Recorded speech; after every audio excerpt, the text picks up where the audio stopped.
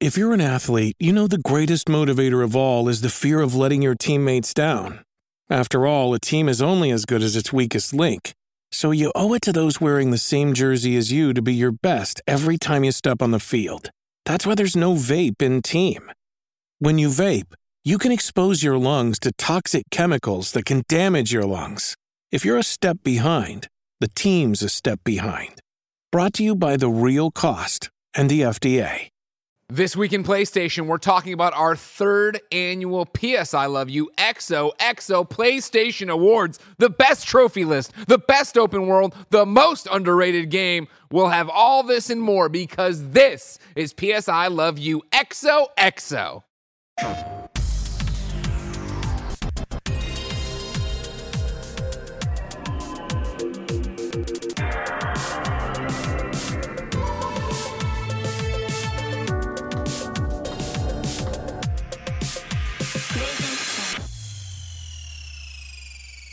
Welcome to the show, everybody. That's Blessing. That's Janet. I'm Greg, and you can get this show on patreon.com/kindafunny. Over on patreon.com/kindafunny, you can get it ad-free. You can get to watch it as we record it live, and of course, you can get 38 episodes of bonus exclusive content.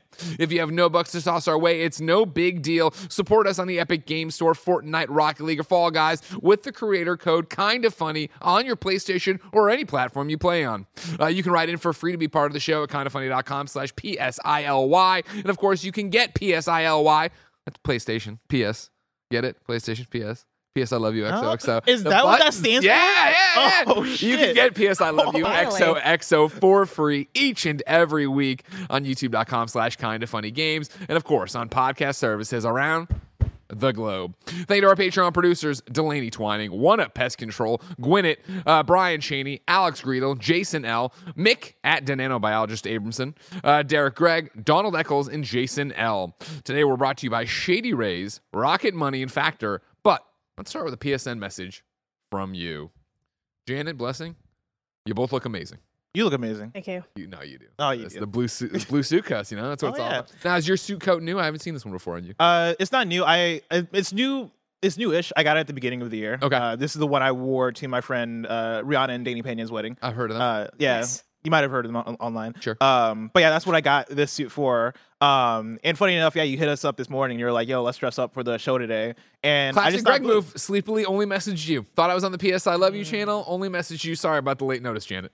And I thought It's I all was being good. cheeky by rocking the blue. But Yeah. then I come here and I'm like, oh, shit. No, Greg's on it too. Blue Boys. That's what it's all about. Now, Janet, tell me about your ensemble. Who are you wearing? I am wearing a black formal dress that I've owned for a number of years, but I haven't worn often enough to hate. So we're in a decent spot for this show, you know, the fine line. But yeah, I don't know what I originally bought this for. I can't remember what the occasion was because I've had it in my closet for so long. But Fair enough. I'm gonna need to go shopping for the next, like, if we're gonna be doing this every year, you know, with like the get up and then let alone the PS Vita birthday too. I had to go back to that episode, make sure that I hadn't worn this already for that. So might need to go shopping for future formal episodes, which happen surprisingly often. Of course, if you're one of the dedicated trogs right now on patreon.com/kindafunny, watching us record this show live, you're living in the reality of the moment. You're there. It's Tuesday. Hello. However, everybody else might be watching this on Friday. When we're posting this, we're, of course, recording early because we're all going to the Game Awards. So the question I have, even though this is now a time capsule, is none of these outfits are Game Awards outfits, are they? No. Okay. Yeah, me neither. I could never. I would. You wouldn't be caught dead on PS I Love You sweatshirt. on Friday and the same thing you wore on Thursday. That's the conflict I came across this morning trying to figure out my outfit. Sure. Because, you know, I wanted to come correct, but also I didn't want to overlap anything, right? I had some shirts. I had a couple of shirts that I had bought for the Game Awards, and I still, you know, I'm still back and forth between which one I'm going to wear or if I'm going to wear both. Am I going to have outfits changed, right? And so I looked When at... are you going to have time to do an outfit change? Oh, I'll find time, Bear. Game Awards are long. You can definitely. It is leave a and long come back. day. There's mixers beforehand, and then the actual show, and then there's a thing after the show. And so somewhere in there, I'd fit an outfit change. But I was looking at one of the shirts, and I was like, "Ooh, I could rock this one," but I wasn't feeling.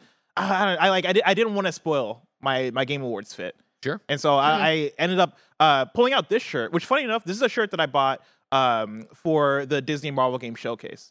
This was my nice. original plan for Yeah, that. And then, for that, they asked me, they're like, hey, can you come up with like 3 different outfits that you can send to us and we'll like figure out which one to wear, right? Based on like, what outfit isn't going to cause meringue in the video, like, what outfit feels like it fits the tone. And they were we're like, trying to no go zipper. for. We can't have a zipper. And so like I got this shirt and I was like, oh, certainly this is the winner. Like certainly there's not, because I got this and I was like, you know what? I'll just in case I'll bust out like a sweater and maybe I'll bust out my corduroy jacket that I've owned for a couple years at this point.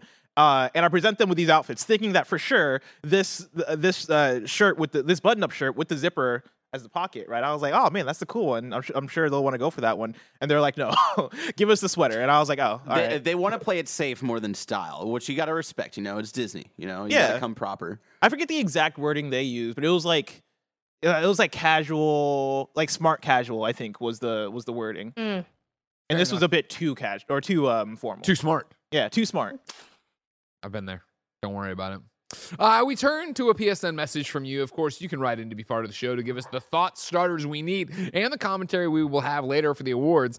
We asked for a commentary for something to jump off of for the PSN message, and TanSkater81301 wrote in and said, do you believe that the best games are story-based or gameplay-based? Janet Garcia. If I have to only pick one, I'm going to have to say gameplay. Sure. Just because I think holistically, video games are the best at gameplay, and kind of, I think there are plenty of games that I can think of that have great gameplay and don't have much in the way of story. Sure. For the most part, other than like narrative specific games, like their narrative in terms of genre, like a walking simulator, like Life is Strange, there aren't a lot of games that have a great story and the gameplay's bad. And even in a game like Life is Strange, I know there's the classic comments of, oh, it barely has gameplay. But I would actually argue the gameplay in, True Colors is really good because it's not just about, walking from point A to point B. It's about the interactivity. It's about the ways that they sort of reconstruct the settings to subvert your expectations of what you'd encounter in a walking sim. Like, there are so many ways to, I think, play even within that genre. And again, to utilize gameplay to tell the story. At the end of the day, games is such an active medium that I think gameplay takes precedent because that's what helps you also connect with the story for the most part. I'm not gonna lie, I've definitely watched cutscenes of games on YouTube of stories that I love. So definitely gaming has the capacity for excellent storytelling, but I think that storytelling is still ultimately going to be enhanced and reliant on the gameplay to a certain degree. Blessing Adeoye Jr., do you believe that the best games are story-based or gameplay-based? I concur with Janet. I got to go gameplay. Thank you, Doctor. I think a lot of this comes from when I look at the games I love, right? Usually it is the games that are more action-heavy, the games that are more like, I love fighting games. I love platformers. I love stuff that lets you get involved, right? And I think for me that comes first and foremost before I get to story. And I'd even argue that like when it comes to story in video games, the best stories shine when the video game mechanics reinforce the story and reinforce the narrative. Sure. Janet brings up Life is Strange True Colors. An example I would bring up is something like Gone Home, where Gone Home, I think historically people online have made fun of walking sims for the idea that, oh, there's no gameplay here. All it is walking around and like reading things, right? But I think a very good walking sim or a game like Gone Home or Everybody's Gone to the Rapture, a well-constructed one of those has fun gameplay because the gameplay is explore. Exploring. Yeah, exactly. You're exploring the space. You are picking up these things. It is the design of the house or the space that you're in, right? Like how does the design facilitate you through like looking through these different notes or through these different rooms and picking up these different things to then intake a story, right? I think Nier Automata is another one I'd point to in terms of, hey, like this game is structured so that you're getting the story from different angles and different perspectives, right? For me, all my favorite video game stories start with gameplay that then delivers that story to you. And so I got to go with gameplay. Yeah, I mean, it's for me, Tan Skater, a perfect game of, you have to say it's gameplay. If it was, I always talk about being, so into story, and that's what drives me to play games or want to experience those kind of games. But if it was just the story and that's all I wanted, I would read a book, I would watch a movie, I would play more visual novels, right? That are just making choices, making dialogue things and going through. It is a video game, and that comes down to gameplay and wanting to experience a world and get lost in however you want to get lost in, whether it is just a fighting game and the mechanics are super deep, whether it is an RPG where you're building your character, or whether it is a walking sim where you're just walking around exploring it, right? Like, for Gone Home having such a special place in my heart and being such a story video game, right? It is exploring the Greenbrier residence. It is trying to piece together what's going on. It is that, wait, am I about to get possessed? Is there a ghost I'm fighting as well? No, there's so much to it that's more than just a story. I think if it was just a story, I would, play these visual novels people put out all the time on the Vita and everybody would be happy. Yeah. And I think I really quick, I want to come in as the contrarian, since y'all are pretty one for one on this. I play video games for stories. I love video games for the storytelling medium. Mm-hmm. So for me personally, I do think the answer to the question does have to come down to what you're looking for in video games. And for me, like you guys even bring up of like good gameplay can enhance or back up the kind of idea of a story. And for me, that's kind of all wrapped in one. And so for me, that's what I look for is stories in video games, because it's such a unique way to tell stories. So yeah, but you're not picking story over gameplay, or are you? I am. Okay. That's what I play video games for. See, I play video games for the story too, but again, like if it was just this is a great story, but it's just text on the screen, which a lot of games have been. Yeah, that's not my jam. I want to play it. Yeah, and I think video games it becomes an interesting question, because video games I think can have unique stories compared to any other medium, right? Like there's a unique way for video games to tell a story. Like one of the things I think of is like the growth of playing any RPG and starting from the bottom, right? Of being like maybe starting as nobody, maybe starting as just a regular person or whatever it is, right? And by the time you get 50, 100 hours in, it is, oh, I am this character who you might have grown in terms of your your power and ability, but at the same time you're growing with characters, and at the same time, right, like the way in which video games I think take you through a journey compared to movies and TVs, obviously different mediums. I don't think there is one medium that tells stories better than another medium, but I think video games have this unique ability to tell a story in a very specific way, because it is you taking that role, right? Like I don't know if The Last of Us Part 2 would hit like The Last of Us Part 2 hits if you weren't the one that was action. Yeah, that your stuff. That was crafting the stuff, and also like protecting Ellie, like taking out these enemies, like taking out Abby's people, right? And then having to make that shift of now you're playing as Abby, and now you're forced to literally be in her shoes, right? Like that is a thing that only video games can do, and movies and TVs can try to do stuff like that. But I even imagine that by the time we get the Last of Us TV show, if we get a Last of Us Part 2 season, I think they're gonna have to find ways to own that story for that medium in a way that is different from how the video game did it, because I think the Last of Us Part 2 video game does it in a way only the video game can. In the patreon.com/kindafunny live chat, Snug Slacks, also referred to sometimes as Slug Snacks. What's a game you love with a good story but terrible gameplay? And that's such a hard question. I'm trying to rack my brain of what's a game that I was like, this is atrocious, but I like what I like this. I like what I'm hearing. There's a game called, I feel like I'm going to butcher the name and I want to Google it. I think it's called 3/4 Home. I'll have to double check. I played it on Switch, and it was a game where you're driving home, and the gameplay sucked because, yes, do you know this game? Yep, I remember this. Yeah, black and white? Yep, it's black and white. Did you play 3/4 Home. Is this the one with the tornado and like you're talking to your mom on the phone? Yeah, I played it. Yes, why do you know this? When did this come out? Because it's us, Janet. It's you and me. We share one mind and one thing. Somebody's like, hey, there's a great story-based game for you. We're both going to play it. And we're like, all right, cool. I want to do this. I played this before I met you. March 2015. March 2015. Funny. Yeah. We were the same person before we met, Janet. It's okay.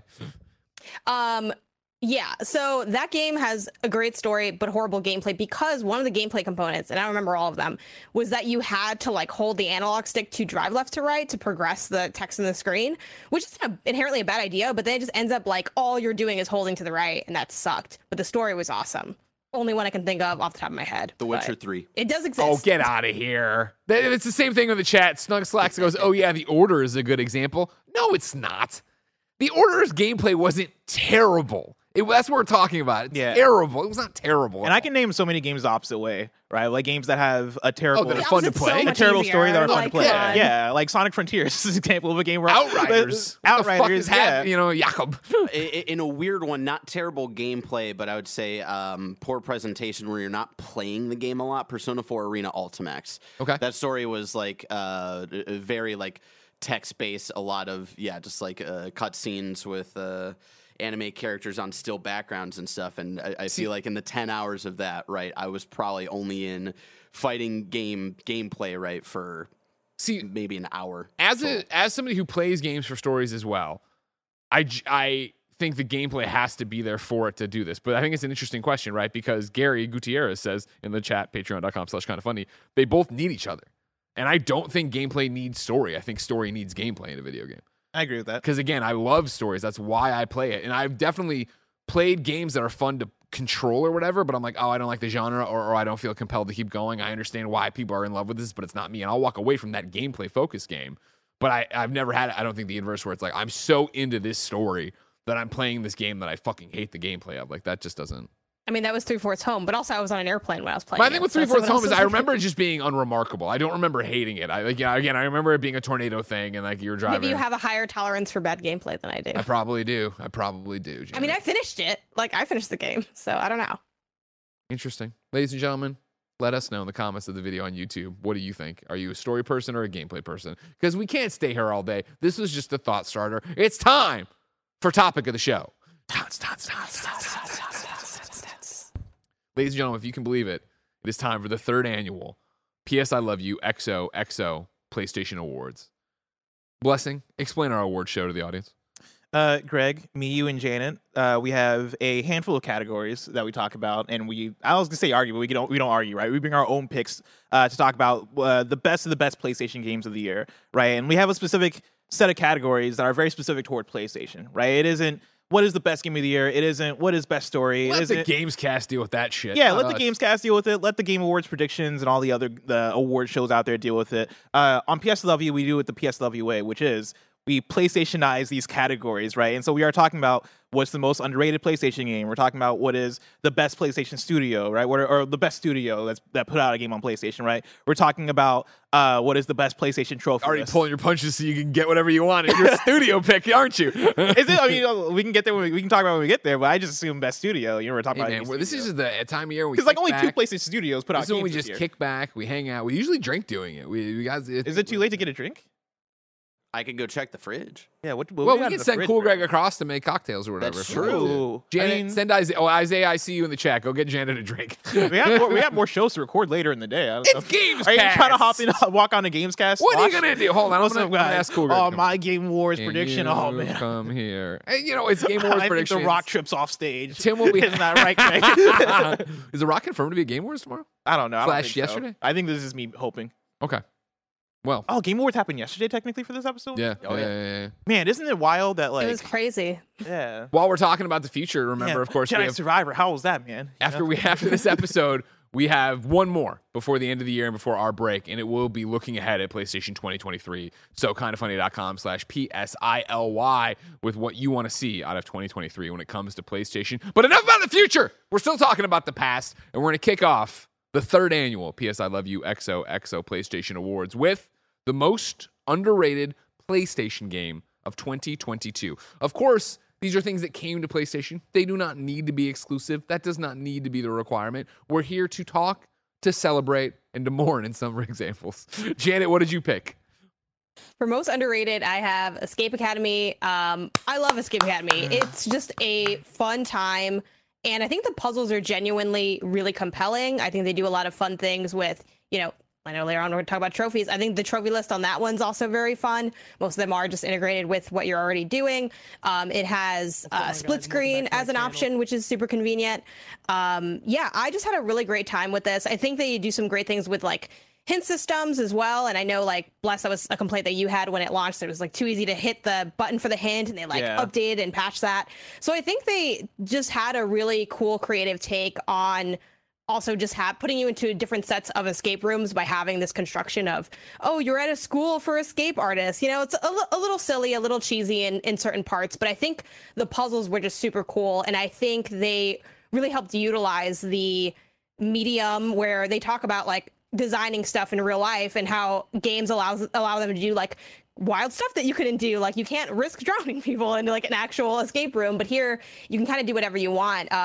Super playful, really interesting. I love this one. Also just a favorite co-op thing. So if you haven't tried it, I think give it a swing, because I had a blast with Escape Academy, and so did Isaiah. I know DLC dropped for it a month or two ago. I still need to get to, but yeah, Escape Academy is my pick. It's a great pick, Janet. It was on my short list for sure when I got to this because, yeah, I adored Escape Academy. We reviewed it here earlier in the year. And, yeah, it did such a great job of making you feel like you were in a real escape room, but also not gamifying it to a degree that would be annoying, if that makes sense. I hate it when you're playing something and the clock's ticking down and it expires and it's like, whatever. There's a clock here, obviously. There was a few times where, yeah, I think one or two where I ran out of time on it, but I didn't feel that pressure. I felt the objective of exploring on my own, figuring out what I wanted, and it was always hard enough. I think what I described in the review, right, was the idea that it was meant to be solved. Like, yes, these are puzzles. Yes, they're meant to challenge you, but they're meant to be solved. They're not meant to drive you completely insane as you try to figure out what it was. And they got so creative with what you were looking for, what you needed to do, like how to turn this on to get that screen to work and all that jazz. We had a great time with it, I know. Yeah. When we played at Summer Game Fest for the first time, I think both me and you were like, oh, snap, this is actually going to be a really fun game when it comes out, and it turned out to be a really fun game. And it's one that I think was for sure a great follow-up for my time with Operation Tango the year before, where like that last year, that was my Escape Academy, where I was like, oh, this game is actually really fun, and it's really fun to like sit here and like struggle with a co-op partner and figure out like how we're going to solve this puzzle. Yeah. And my only critiques for Escape Academy were the things that I think Operation Tango did that were better for an online play, right, where it is, hey, you aren't seeing your co-op partner screen, right? They are describing to you the things that they're seeing versus the things that you're seeing, and you have to work together in that way. And then also, yeah, things like the hint system, where it is, oh man, I accidentally pressed square because I'm stuck, and now I'm pressing buttons, and like, oh man, now I got the hint. Now I'm gonna bring down our grade. Things like that, I thought they could do better, and they updated it over time, and now that game is kind of the game that I was asking for when I was playing it at launch. And the fact that they have DLC, the fact that they're adding in more challenges, yeah, I want to get in and try that stuff out. And yeah, like I'm right there with you that I think more people should have been talking about Escape Academy because it was a very fun game. Yeah, I think that's kind of the MO for the year in a lot of ways, right? That I felt more than ever there were a lot of underrated games or games that flew under the radar or games individuals were passionate about but never saw the widespread acclaim. I mean, we talked about Escape Academy so much, and it's not a game that I really saw the needle get moved in our community, people rushing out to play it or really get a part of it. And I understand that, your dollars can only go so far and there's only so much time in the day and yada, yada, yada. But it was such a great year for games that inevitably stuff was going to get kicked to the wayside, which is why this category is so important. Bless, what'd you pick? I'm picking Tinykin. Here we go. Game. Yeah. It's one that, I first saw this game when Shuhei Yoshida tweeted about it and like the month it came out, right? Yeah. The weeks leading up to it. And Classic I was like, Shu. Classic Shu, right? Putting me on to games. I think I saw this. He did the same thing with Chicory, and I was like, "What is this game that Shuhei?" Shu is really great at being the ambassador to indies, like they've been trying about. Like, he has a really good eye for games, and so yeah, when it came out, right, more people played it and were like, "Oh snap, this is pretty cool." And then eventually, I got to it like a month later, and I understood what people were talking about because starting it off, playing it, I immediately was taken away by the art style of it. It is a very cute looking game. It is a very awesome art style. The way they mix the 2D character designs with this 3D world and having it be this Pikmin-like thing of you are this space explorer and like a tiny space explorer that is exploring this, foreign world that is just a person's house, right? And each room is a different level, and you are interacting with these groups of bugs, and like they are essentially their own civilizations. I thought it was a very cute and cool premise, but then the gameplay, for me, as somebody who hasn't played much Pikmin, right? It's what I imagine Pikmin is similar to. I imagine this is what Pikmin is like, even though I've talked to people that have played Pikmin, they're like, actually, it's kind of different. But that's not what I imagined. Sorry, I can't. But yeah, it is the thing of you're collecting all these different, these little guys, these little, I guess I'll just call them little alien creatures. Call them Pikmin, it's fine. Your little tinykin, and they're different colors, and each of them have these different abilities. And the more you collect, the more you're able to traverse and do different things, right? Like you have one color of Tinykin that if you throw them at a thing, they'll explode, right? You have another color that you can stack up and then you can climb them like a rope.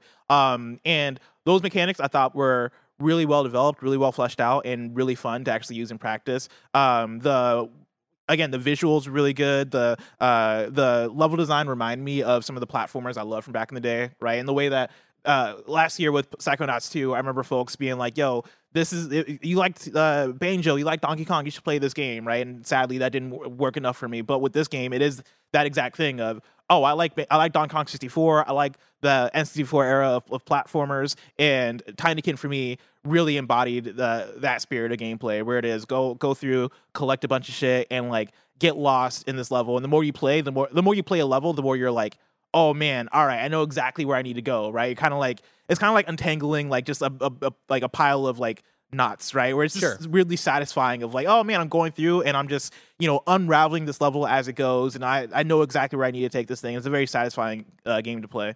And so shout out to Tinykin, my most underrated PlayStation game of 2022. Yeah, the progression's just so natural in that game. Like to your point, it's totally true that you can get, a thing or something can open up and you'll know exactly where to go next if you're like really paying attention. But it's also the kind of game where you don't have to like think about anything. You can just naturally roam and explore, and stuff will just start opening up. It's like inadvertently knocking over really satisfying sets of dominoes and then watching them topple over. To your Pikmin comparison, it is like Pikmin. I don't know anyone who's like it's, the only difference is it doesn't have time constraints, which is actually some people's biggest complaint about Pikmin. I can kind of take it either way, but where there is that stress of needing to do things in a certain amount of time and then your Pikmin can die and stuff like that. Like this doesn't have any of that. It also makes, I think, a lot of really smart decisions in the way of traversal. Like you're such a small character in a large, well, it's a normal sized room, but like it's large to you, by giving you stuff like the little soap bar that you can skate on at any time. So it makes it just so easy to get around. There's also a lot of strategic like zip wires set in place. So I think they just really lean into, this is a fun playroom to explore. Like if you like that kids room level and It Takes Two, minus like the traumatic murder scene, this is like totally going to be your jam. I still haven't finished this yet. I'm very jealous that you finished it. Like after I was like, oh, you should play this, and then you beat it. I hate when people lap me on my own Rex, but I love this game, and this is such a smart pull for underrated, because I totally agree. Like the people that like it, but it's the kind of game that I think so many people didn't get to, and it's like one of my favorites of the year.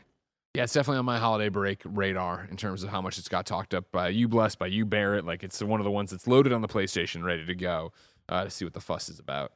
For my underrated game here to round out this category for us before we turn it over to you, the audience, I put Moss Book 2.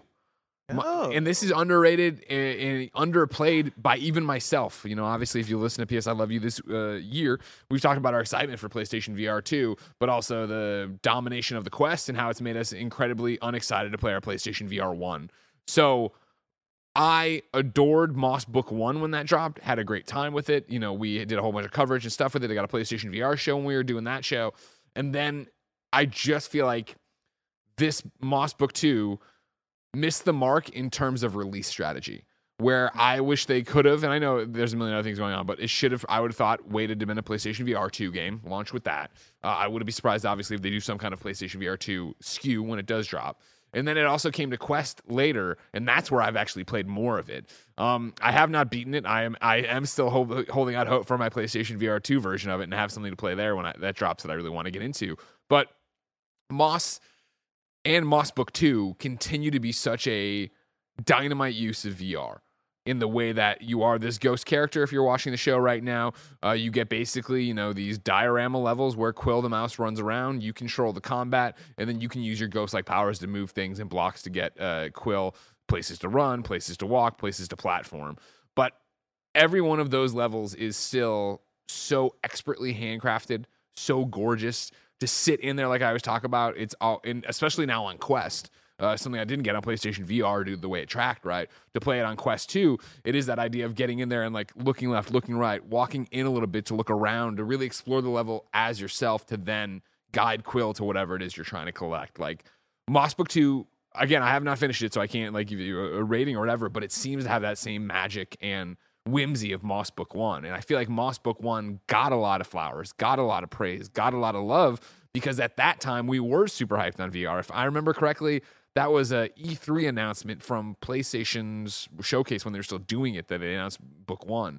And it was like a big deal that they did it, and it had a lot of support when it came out. But, you wait a few years, and PlayStation VR and VR in general has moved in such a different direction that this really was a game that came out and has struggled to get any fanfare. And that really, I think, sucks for Polyarc, because they clearly, still are killing it with this game, let alone the performances. Again, like, this is a series that opens in the public library with you reading a big book. And as you go into it, there's a narrator telling you Quill's story, and that narrator does all the voices for it. So it's like your mom's reading you a bedtime story that you then go play, which, of course, for me is a recipe for me to be like, yes, I love this game. Yeah, it makes me like kind of can't wait for PSVR 2 to get here. Yeah, to maybe be a reason why I actually finally give it a go. Yeah, because I think you're absolutely right about the release timing of it. Of me personally, right? Not just being in a space where I'm like, oh, a VR game, let me give it a go. Right? I can't remember the last time where we got the cocktails. Oh, here we got our cocktails to choose from, everybody. Welcome to the PS I Love You XOXO. So Lord. cool, Greg, Kevin. What did you guys bring us here? Oh my god, they brought options. Oh, this is scary. We have a Jolly I love the Rancher. Jolly Okay. Rancher. If you didn't know, there's a liquor store by the office that sells cocktails. They put it all together in these little plastic Ziploc bags that Oh you can my then mix God. over ice. So wait, what did we got? So So dangerous. we got Jolly Ranchers. We got Destroyer. Someone scratched out the bad part. AMF. And then what's I went over there. This is called the Lemon Clouds, Okay. which I'm like scared to say out loud because half of these are usually like some Cool weird G's got juice. Hennessy. What's he got over there? Hennessy and Hennessy apple and apple juice, juice, the hell Cool yeah. Red Classic. Okay, cool. And then I think this is there's another Jolly Rancher. Okay. What are you going with? What are you feeling? I mean, I'm a Jolly Rancher dude Okay. for life. Okay. What goes into your Jolly Rancher cocktail there? Oh man, this is gonna make people's heads explode. It's Mike's Hard Lemonade, or Mike's Hard Cranberry Lemonade. Okay. We got what is this? Sweet and sour schnapps, watermelon schnapps. We got Bacardi Limon, Okay. and then we got Tanqueray. Tanqueray. Yeah, we got That's some a gin. lot. Yeah. That's why they give you the cup of ice when you leave, so you can then put it right immediately on dice. I've decided I'm going to go with lemon clouds. Okay. I like a good lemonade. What do I got here? So I got Calypso strawberry lemonade Oh, it's like that character. from the hit TV show starring Anthony Mackie. Yeah, exactly. With Sid Metal. I got 2 Smirnoff pink lemonade mini bottles, and then what do I got here? Oh, the Hypnotic liqueur. Thank you, Hell Cool yeah. Greg. Thanks, man. We mix all this over ice. Anyway, I can't wait for Moss. Maybe play it on PlayStation VR 2. Me Oh my neither. God. It's got to be there, right? That Moss Book 2 has got to be there. I mean, now that we know there's no backwards compatibility, who knows? I mean, but you figure if it's already got my theory on all of it, right? If you've got a Quest 2 version of it, Yeah, you're going to be able to they're port gonna be that able to over port it and you pretty put out a easily. new SKU. Janet's going off to get her cocktail. What is she doing? Janet's taking off her headphones, moved her thing around. She's up to something. I don't like it when I don't know what she's up to. You know? Is she getting Oh my something? gosh, like she's that? just bringing out something that like straight up alcohol. Do you have alcohol in your closet? That's what you do, Yeah. Janet? I appreciate that. I have alcohol in my closet. Yeah, right as I ordered him to go I don't want Bruce to get into like the liquor cabinet. You know what I mean? Sure, that Although makes sense. Isaiah gave me some cranberry juice, but it didn't have anything in it because I have like my alcohol here. Yeah, So I have was to just wondering. eye it. Isaiah in the live chat did say he had to jump on a work call, so I wasn't sure. So now so what's your cocktail you're making, Janet? Just a vodka cranberry because I have cranberry juice and I have vodka. I don't drink a lot of liquor generally. I'm more of a beer person, but Yeah. we have a bunch left over from my sister-in-law's birthday. Shout out to Maggie. Happy birthday. Maggie! You don't watch the show, but you'll see this one day. But she was like, I want cocktails for my birthday. And I was like, cool. I'm like, I don't know how to fucking make cocktails. So I looked up like a bunch of like easy cocktails and like I just got a couple of different mixers and stuff. And this is just some of the stuff we have left. So I guess I just have to eye it because I don't have it. I don't have a thing. You're fine. You got this. Don't worry. There you go. Just vodka cran out of the closet. You're great. I feel like that might have been too much, but Well, that was my thing. Is again, I usually when we do the liquor store runs, when we have guests over, they're usually pretty stoked about it. I usually just grab a beer, and so this is my first time making one of the cocktails out of it. And I should have started with the strawberry lemonade because I have more of that left over than all the mini alcohol I poured in there. So we'll see how this show goes from here on out. While we stir and get ready for our first taste, let's go to the audience. Of course, we asked you on kindoffunny.com/PSILY what are your answers for these categories. And I said most underrated PS game of 2022. Eugene wrote in and said Gran Turismo 7. Oh, The hate was unwarranted. That's all he wrote. We said explain your picks. Some people didn't explain their picks at all. And let me tell you, when we get to trophies, I'm going to have some fucking words for you. This is what I wish he explained because I know I think he says it all right there. The hate was unwarranted. Of course, GT. I missed the hate. No, you didn't. well, it was the Was it the microtransaction stuff, Oh, okay. I which saw some of I that. honestly don't think that's. I don't think that's much of anything. It got great scores. But it was also Like- the economy of in-game stuff, like even outside of microtransactions, of stuff that you would have to play to earn in-game to buy certain cars. Like I remember that being all messed up too. Yeah, but they fixed that, right? Yeah, but you get one chance at a first impression, and Also, that was I would say, wouldn't the hate then be literally warranted? sure. But if 'Cause you're a there's, like, a fan, if reason you're a for it? fan like Eugene here, who stuck it out, went through it, you know what I mean? I think my personal takeaway from Eugene, who did not really show his work, just said the hate wasn't warranted. I think it's the fact of what he's talking about, what we're talking about right now, where in the past on this show and other kind of funny shows, when Gran Turismo 7 does come up, the narrative is just, oh yeah, and they fucked up their microtransactions. Everybody was mad, right? Yep. And that's it. That's the narrative out of it. It's not that Mike had a good time. I remember Mike reviewed it, and it was his first GT, and he really enjoyed it. And there was some guy or whatever that was like his Sherpa through the GT story mode or whatever, like a character in the game that we all had a fun time with. But Yeah, and I mean, Michael High and my roommate absolutely loved GT7. Like to this day, we still have the racing wheel in our living room, just chilling next to the TV. Nice. And like, someday somebody will come back to it. yeah, he got all the way into it. I don't know if I don't think he still plays it because I've not seen him rock that Racing wheel was in a while. pretty dirty. Yeah, it's kind of fucked dusty. up Peloton in my living room, just chilling. Nothing's happened to it. But I know at launch he was like, "Oh man, this is my everything." Like he Yeah. was like, "This is my game of the year right now." And then Stranger of Paradise, Final Fantasy Origin came out, and that all changed. That was it. That was the end of that. I Yeah. understand. David Pavito wrote in to kindoffunny.com/PSILY and says, Horizon Forbidden West. Now, hear me out. I know Horizon Forbidden West was great and reviewed well and sold well by all accounts, but again, the Horizon series game came out at the same time as a true juggernaut, Elden Ring, so it didn't get a chance to exist on its own and be lauded the way God of War, Ragnarok, and other games did. I see the argument. Yeah. And I mean, honestly, I agree, right? Like, and like, I don't think it's tough because Elden Ring, as somebody who loves Elden Ring, right? And somebody is nasty, it's nasty, Greg. No, it's not nasty. It's tart. Yeah, mine There's is a lot of lemon. Why are mine you is drinking it potent. through a straw? This Why? is what. Hey man, lemon clouds. It came with a straw. What do you want me to do? Ladies and gentlemen, if you Not want to get use the fucked straw. up from the liquor store across the street, get the Ziploc bag that says lemon clouds. Lemon clouds. As somebody who loves and adores Elden Ring, and Elden Ring's probably my game of the year and probably my game of the decade. Wow. Horizon, I feel so bad for Horizon because like that game is so excellent. Like that game is magnificent. It's really fun, great story. Like I think they did the damn thing. But for the second time in a row, they come out the same in the same 2-week period as a game that is genre defining and as a game that just, has a fan base that won't shut up about it. And so like I feel for Horizon, and I think in the framing of how Dave was talking about it, I would say I think I agree that it's underrated, right? Like if Horizon came out at times that weren't as volatile for its own release, I think it would do better in the conversation, and more people would be able to appreciate it separated from all these other things, right? It's not Elden Ring's fault that Elden Ring is excellent, right? It's not No. Breath of the Wild's fault that Breath of the Wild's It's excellent. not God of but- War's fault that is excellent too. Yeah, right? exactly.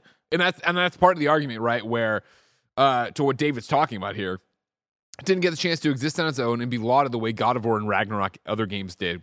I hear you, and I agree with that for your underrated argument, but I still think God of War Ragnarok is the only game right now that has a shot at Game of the Year over Elden Ring. And that's a fight. I'm not saying that's easy by any stretch of the imagination, whereas I don't think Horizon ever had that, right? No. It was Correct.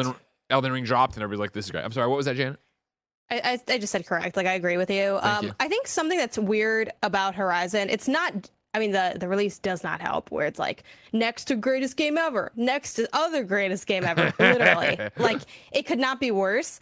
But it also does have problems. Like the first and the second one have issues that I totally think are valid. I don't have as much beef with the game as other people might, but I see the criticisms, and I have criticisms of my own. We've talked about that at length on this show and on other shows we've done. But there's something about Horizon that it's just like tainted for the community, and I don't know why that is, because I feel like Horizon critically is mostly rated the same as something like Ghost, a game that like I personally think is a great game but has a lot of problems, and people are like, what do you mean it's great? Like the wind, you didn't care about the wind. It's like you didn't care about the wind. And I'm like, it was cool, but like I have a lot of beefs with that game. They get rated about the same, but people are more mad at Horizon not being a 10 than they are at Ghost not being a 10. Like there's this, people won't let Horizon exist as an 8 to 9, and I get wanting it to be better, and I think Do you mean that's they won't let Yes, go Horizon as a franchise, or they mean the Forbidden West?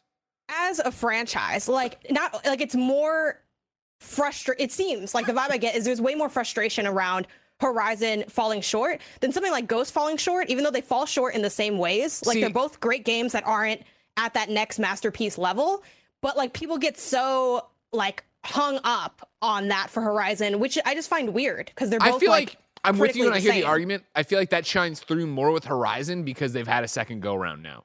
Whereas I think Horizon Zero Dawn, we all were like, oh shit, fuck the Killzone guys. They did something great here. This is really cool and it's big. And yeah, it's got this problem or that problem, but it's like technically impressive. It's got this thing. The story's great. The performances are great. And then that year, you know, it loses all the Game of the Year awards because other things came along and were also equally great or better than that, right? And you go, oh man, no big deal. And so to get the second shot here and have it happen again, I think people are like, oh, so it's a mid franchise. Maybe it's not a mid game. And I'm saying mid again for a game that's an 8.5, a 9. You know what I mean? Like, I'm not actually meaning mid, but I mean, oh, it's not that S tier like we're talking about. Whereas Ghost gets the one shot and everybody's like, oh man, the fucking Infamous guys made this game. And again, what I think's interesting is, you don't like the wind?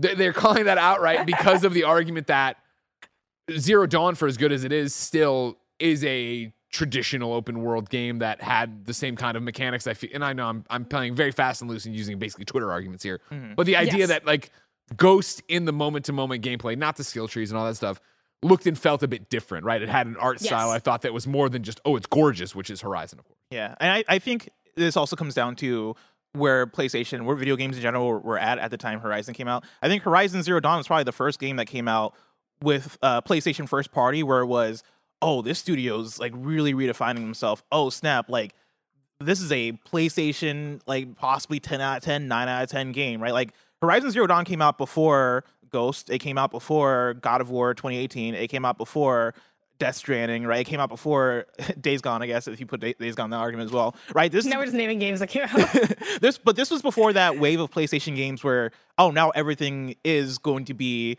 like inspired by The Last of Us, right? Or inspired by what Naughty Dog's doing. And I think Horizon being the first one of those, or one of the first one of those, puts in a different place of us playing it as a guerrilla game and going, oh my God, what a game. Like, oh my, and talking it up, right? Where you get to Horizon Forbidden West, and now we're playing a game that comes after God of War 2018, comes after Spider-Man in 2018, right? Comes after all these different PlayStation first-party games that have now done the same thing. And now it's less impressive because we've gotten all these games that are hitting that sort of level. And now it's easier to critique because we have things to put it up against too in the PlayStation first-party portfolio. And so I think that makes it tough as well. But I still, like, I wouldn't put Horizon Forbidden West as a 10 out of 10 by any means. But I do think that, like, it deserves to be in the conversation as far as like the great game, the great games. I'm just trying to move the shit out of my way, and I keep knocking it around. I think it belongs in the conversation, right? And I wish there was less of like the trepidation to like put it in that conversation. And that's why I think it's an interesting pick for an underrated one. Yeah, where it is another one that I think is going to go around and get overshadowed by a lot of games. I think if it was 2021, nobody would bat an eye about like Horizon being in the nominees for Game of the Year, right? And us talking about it of that ilk. I think it's mainly because we're in 2022 when we've gotten both Elden Ring and God of War Ragnarok, whereas now it's like, oh yeah, really? Like you're putting up Horizon in there, but it's like, yeah, like in any other year, Horizon would be in there because it's a great game. Sure, thank you, Barrett. Barrett's coming to get the trash. Thanks what a good Barrett. man. What a good producer, you know? Kevin, he would just laugh at me while I smash stuff He up. brought you this stuff with Cool Greg. Fuck, that's a great point. Yeah. Can't talk shit about him. So you Can't. can't Well, he's not talk in the room. He's not in the room. He can't hear what's happening. You know what I mean? Take over here. Yeah, you can grab pretty much all this stuff. Well, Barrett busted some more stuff. Let's get another pick. And a recent one, which I thought was interesting and definitely an underrated game at Kind of Funny. Big Bad Beluga comes in and says Marvel's Midnight Suns. Coming out at the tail end of the year in a genre none of the hosts are the most enthusiastic about, Midnight Suns is a treasure in a year full of phenomenal strategy games and a great first step into uncharted territory for Firaxis as they explore beyond their strict strategy roots.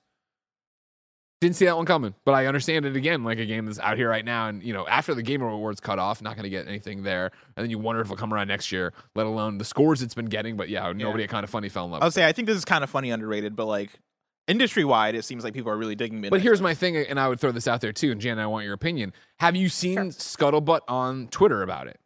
And you're talking again, it's the reviewers again that I talked about, right? Where it's like, oh, they love XCOM, they love Firaxis, they're PC people.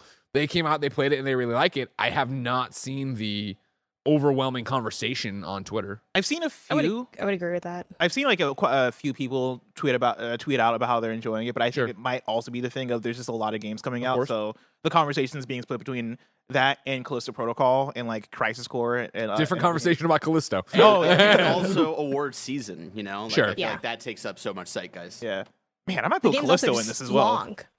So a lot of people, I've seen people tweet about being like, oh, what should I feel like I should want to check this out now that I've seen reviews, but it's like a fairly lengthy campaign. And there's, I think, a little bit of trepidation of whether or not you want to open up something that gigantic with like the year winding down, you know, with that meaning people might have vacations, family time, you know, if you're a content creator, like other content that you're trying to wrap up before the year is done. So I think it did end up, it's awkward to drop a game that's that large this time of year because it doesn't really like fit super well. That being said, I don't know, maybe people will knock this out during holiday break and just kind of really dig into it. But that's kind of the conversation I've seen a bit around it. But I know it's also very industry specific, where I know people are going to be in the comments like, I love a game that's really lengthy and like, what, y'all don't want to just eat here forever? And I'm like, no, I don't. A lot of people have that hesitation. Yeah, when people are like, oh man, I'm 75 hours in, I'm like, holy fucking it's shit. It's like you didn't care about the wind, you know? It's like, all right. The wind was great.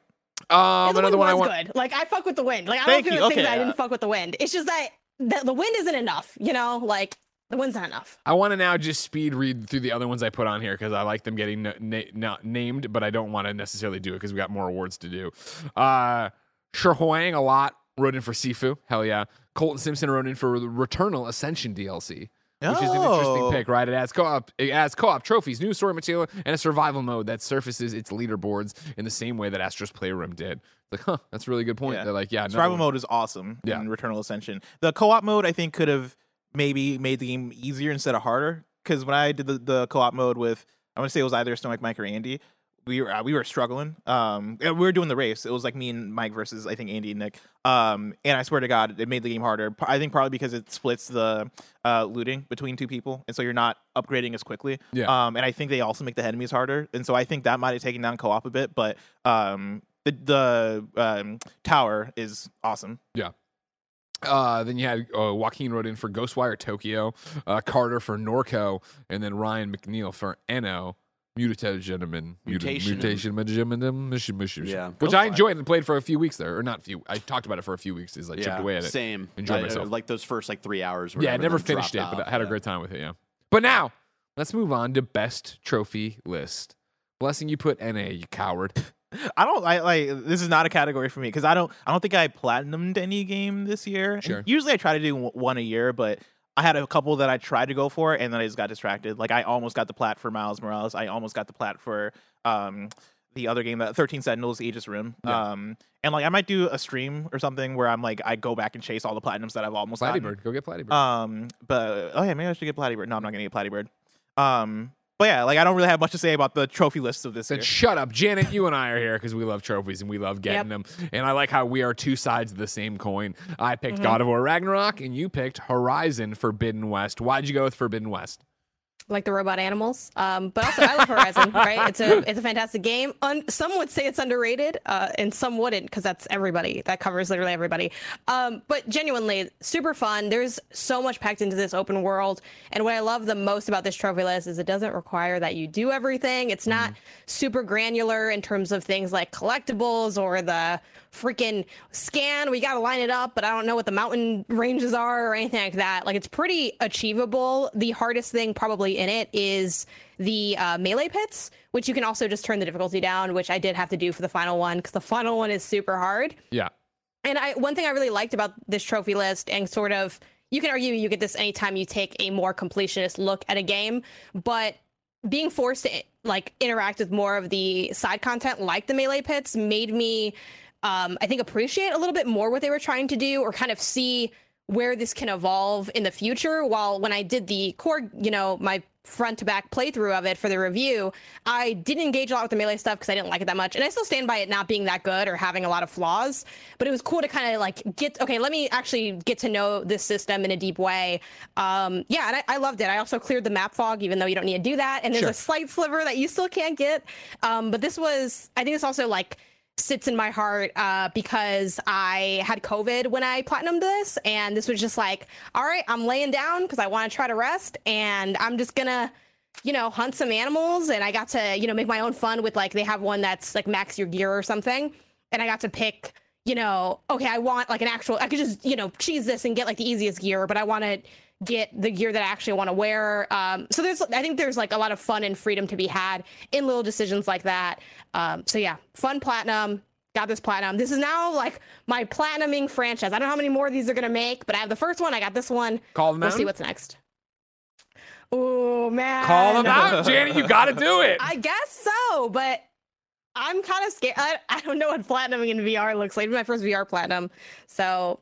We'll see. Why not? Okay. Sure. Fair I'm enough. calling it now. Let's do it. 2023, right?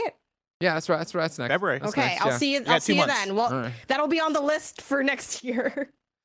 For me, yeah, I went with God of War Ragnarok, and full disclosure, as review season has been an entire year, and I have a child. I haven't finished my God of War Ragnarok Platinum. I am working on it, but what I've enjoyed about it when I was grinding it was everything you just said about Horizon, right, Janet? Where it is, hey, they built this incredible world. They packed it full of stories. They've packed it all full of history. They've packed it all full of personal tales, whether it be from Mimir. We won't spoil anything from God of War Ragnarok. You know what I mean? There's a lot going on here. And a lot of it is very similar to 2018, but 2018 was another trophy, a platinum trophy I really loved getting.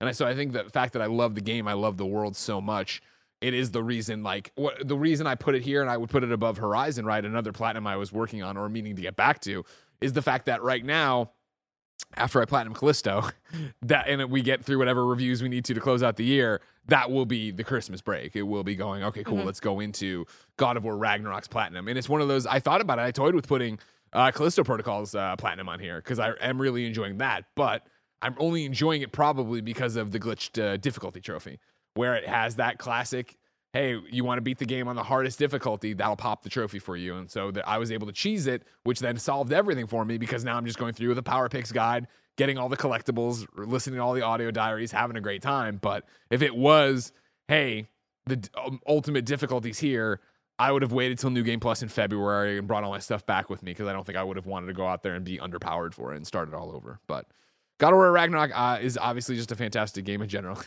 Here you go. Barrett's throwing up my tweet if you're an audio listener from over the weekend. When I tweeted out, hey, everybody, Callisto Protocol's got a workaround. Here's how you do it. Everybody wanted, there was a lot of people, thank you very much for that, and a lot of people who were, you're a monster and you've ruined the sanctities of trophies. And I was like, you are just catching on to who I am if you think this is Yeah, the you crossing haven't line. been listening to Greg and the way he does stuff here. Exactly. I like how Gary was like, yeah, this is a the new lowest. low for you. And you're like, no, no, it's not. we He did the this same for thing in Kena. Kena. He did it in Kena Bridge of Spirits too, and I will do it every You time. always I find can. these. Well, it's because, people will find these. It's one of those, like, when you put a dumb trophy in about difficulty, people are going to find it. And, the one and only, Blessing Adeoye Jr., challenged me the other day, and I haven't forgotten. What was the challenge? We watched the Last of Us trailer for HBO, and I was like, fuck, this makes me want to play Last of Us again. And you were like, I forget what it was. Oh, you'll pick out an outfit for me for something if I platinum it over a break or whatever. Oh, yeah. And I thought about it. Damn, do I want to do a platinum run of Last of Us right now? Do it. I do. I think I want to. But again, like now we're getting too ambitious, because I'm saying I'm going to platinum Ragnarok over at Christmas break. I'm going to platinum Last of Us. I'm going to start The Witcher next gen. You and I keep talking about. Yeah. I'm going to play these other games that like Tinykin that I haven't played. You got a lot of time this Christmas We're break. fuck you. The fuck I do. All right. But trust me, my 14-month-old son is not going to agree with you. in Greg, the middle of this. honestly, I'm gonna pick up his sticks, prioritize man. What's the God worst of he's War. going to do? Prioritize God of War. Let you and me hold hands together over the break, and Yeah, we'll try to do this. how's your platinum run going? You've gotten off the review trains. You're just working on it, right? Yeah, I finally got back because I was really sucked into Pokemon. I think it's like both Midgard and Svartalheim I have in like the high 90% completion, and like the only things that I haven't done there are like I need to be higher level. Like I need to be like essentially level 9 to do those kind of things. So those are pretty much almost done. Started Vanaheim stuff last night. And it's going at a good pace. I know Vanaheim's going to get real big real soon for me in some areas that I did not explore yet. But yeah, I'm not feeling too overwhelmed about it. It's more of just figuring out of like, all right, where should I go first? Where's like the good loot and stuff, so I can go back and like do these other side quests where you have to fight really hard enemies and stuff like that. Fair enough. A lot of people, of course, wrote in for the audience section complimenting God of War, but 3 I want to talk about. One comes from Roger B. from Wisconsin, who wrote in for Stanley Parable Ultra Deluxe. More interesting than the standard open world first party do and collect everything.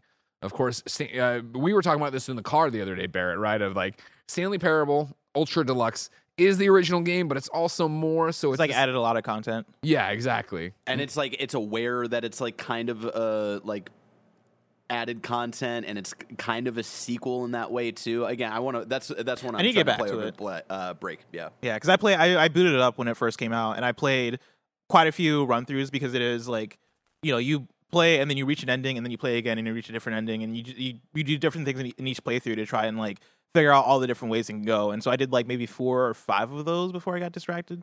If you aren't familiar with Stanley Parable, of course, it's this puzzly game as you explore, and it gets very heady, and all these different things are happening in it. But their trophies, even the first time around, were very introspective. What they look like for Ultra Deluxe here as you look through them, right? Of course, there's the Platinum for getting them all. Complete the Stanley Parable, of course. But then it gets test trophy, please ignore. Test trophy description, replace this. So it's like, all right, well, what does that lead into, right? Welcome back, quit the game, and then start it again. You can't jump. No, seriously, we disabled it. Commitment. Play the Stanley Parable for the entire duration of a Tuesday. Click on the door 435 times. Click on the door 435 times. Don't play the Stanley Parable for 10 years. Like that was an original one too that they had for a long time. That of course you can cheese your clock and get it, but you can also go through and if you wanted, like the people who did in the original game, wait through and do that. So another quirky list out there. And then Michael wrote in and said Stray. Despite Ragnarok having a good balance of challenge and collectibles, and The Last of Us Part 1 refining a bad list from the PS3 game, I believe Stray knocked it out of the park with a great trophy list. Some lists rely too much on story-related or collectible trophies. Stray has it all. Collectibles, side missions, story, and miscellaneous. It truly is one of the best lists I've seen in quite some time. It does 2 things that trophy lists ought to do: encourage you to explore and play in different ways. Stray is a short game, but the trophy list packs it with enticing things to do. Sure, I can see that argument. I understand it. The 2 people that I want to yell at are Alex Booth and Eugene, who wrote in to say Cult of the Lamb. Are you fucking kidding me? Cult of the Lamb? The game where there's an individual trophy for beating each boss without taking a hit? No, thank you. Great trophy except for that kind of annoying shit. That sounds like a skill issue. You're goddamn right it is. Yeah. Do you notice me cheesing the Callisto difficulty? Cheesing the other one Barrett and I were talking about, Kana? Get that shit out of here. Let me enjoy the game and have fun and get a bunch of cult people. Yeah, Platinums aren't about having skill. They're about not using your time better. It's like, why play something else when I can play this more than I have before? That's what it's about. Exactly. That's exactly what it's about.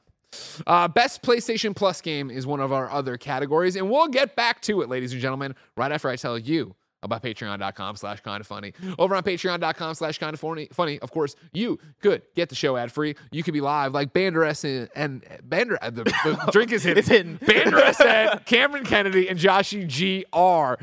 Of course, on patreon.com/kindafunny, you can watch all of our podcasts live as we record them. You can get them all ad-free, and you can get 38 bonus episodes of exclusive content. However, you're not on patreon.com/kindafunny, so here's a word from our sponsor.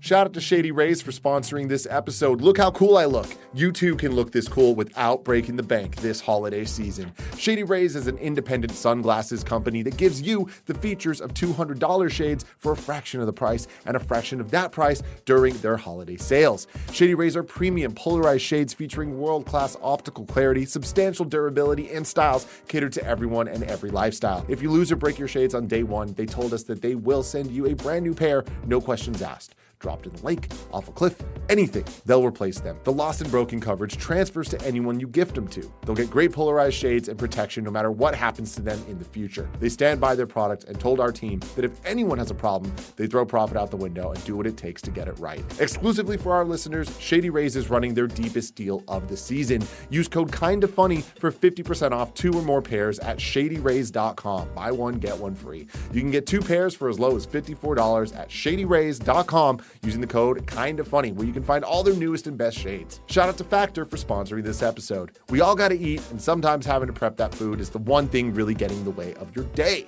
With the bustling holiday season well underway, ready-to-eat meal delivery can lend a helping hand. Factor shops, preps, cooks, and delivers to your door so you can enjoy chef-crafted, dietitian-approved meals during the holidays minus the hassle. Plus, with 34 meals per week, including Gourmet Plus, Keto, Calorie Smart, Vegan Plus, Veggie, and 36 Plus weekly add-ons, you'll have plenty of nutritious, flavorful options to choose from. Factor's cheaper than dining out and takeout, plus the money you save towards holiday fun and you time. And thanks to Factor's commitment to ingredients with integrity, you can enjoy flavorful, chef-crafted meals, guilt-free like their creamy Parmesan chicken and 3-bean vegan chili. A ton of us here at Kinda Funny have been so thankful for Factor since we've been here in the new studio, and you can too. Head to go.factor75.com/kindafunny60 and use code KINDAFUNNY60 to get 60% off your first box. That's code KINDAFUNNY60 at go.factor75.com/KINDAFUNNY60 to get 60% off your first box. Shout out to Rocket Money for sponsoring this episode. We all love gobbling up content, and we have an understanding of what subscriptions we use, or do we? Do you know how much your subscriptions really cost? Most Americans think they spend around $80 a month on subscriptions, when the actual total is closer to $200 plus. That's right, you could be wasting hundreds of dollars each and every month on subscriptions you don't even know about. There's this app we love using that takes care of that for us, and it is called Rocket Money, formerly known as Truebill. The app shows all of your subscriptions in one place and then cancels for you whatever you don't still want. Rocket Money can even find subscriptions you didn't know you were paying for. You may even find out you've been double charged for a subscription. You can get rid of useless subscriptions with Rocket Money now. Go to rocketmoney.com/kindafunny. Seriously, it could save you hundreds per year. That's rocketmoney.com/kindafunny. Cancel your unnecessary subscriptions right now at rocketmoney.com/kindafunny. Now, I got What's that drink again? What was that? What's the drink again? Lemon clouds. I got Labor Days, and I got Labor Days, and Keegan, and Matthew, and Joshy, and a whole bunch of other trogs in there saying the forny thing, because I said kind of forny. Kind of fornication. I am a 12th of the way through this drink, all right? It's going to be a long show, a long fucking show if you want to keep throwing this in my face, all right? Just chuck it, Greg. Huh? Just chuck it. No, Jesus Christ, no, God. How's yours? It's warmed up. It's warmed up to me. I enjoy it. I like it. Has it gotten better, or have you just gotten a little drunker, so now you don't care? You know? Who's to say? Who's to say? Game Awards starts say? now. It's fine. Because that's the thing. At a certain point, you're like, this doesn't taste like anything anymore. You know, can't feel my face right now. Best PlayStation Plus game of the year. Janet, what did you pick? I went with Crash Bandicoot 4, It's About Time, which dropped July 2022 to PlayStation Plus. Admittedly, this is a lot of just going through each month and being like, what's the hottest thing I can find? And Sure. I do genuinely think Crash 4 is, you know, it's weird to say it's underrated because I don't think it is necessarily, like, you know, critically, but it's the game that I'm begging everyone to play if they like platformers. It is so good. And especially if you're open to a challenging platformer. And again, Crash does such a great thing that I personally like in difficulty, where just completing the game is not too bad. There's still definitely some challenges, but you can get through it if you just want to finish it. But if you're trying to get like all the boxes that you can, or if you're trying to go for like certain collectibles or whatever your goal that you make for yourself is, it allows space for that, and it creates a compelling challenge within that. I think it controls super well. We got the shadow underneath, which is like a must-have in freaking any platformer, honestly, at this point. And this hits so hard. I was very hesitant to go into this because I did not like, even though like I'm pretty sure different teams and stuff, I didn't like the Crash Insane trilogy. Sure. It was a little too hard in the slipperiness. Like even to the old, like I booted up the old games and I like those better than the remaster or the remake or whatever. So I was kind of like, maybe me and Crash, it's over, you know, maybe we run our course. But this was so fun, and I think it has so many great little tropes that you see if you're a hardcore platformer fan. You've seen these a million times, things like, ooh, this inverts the gravity, and like little stuff like that, or like this freezes time. And I think it plays with those in such a cool way. Look at these, like if you're watching the video version, the level designs are crazy. There's some fun, like trippy character, multiverse kind of energy to it.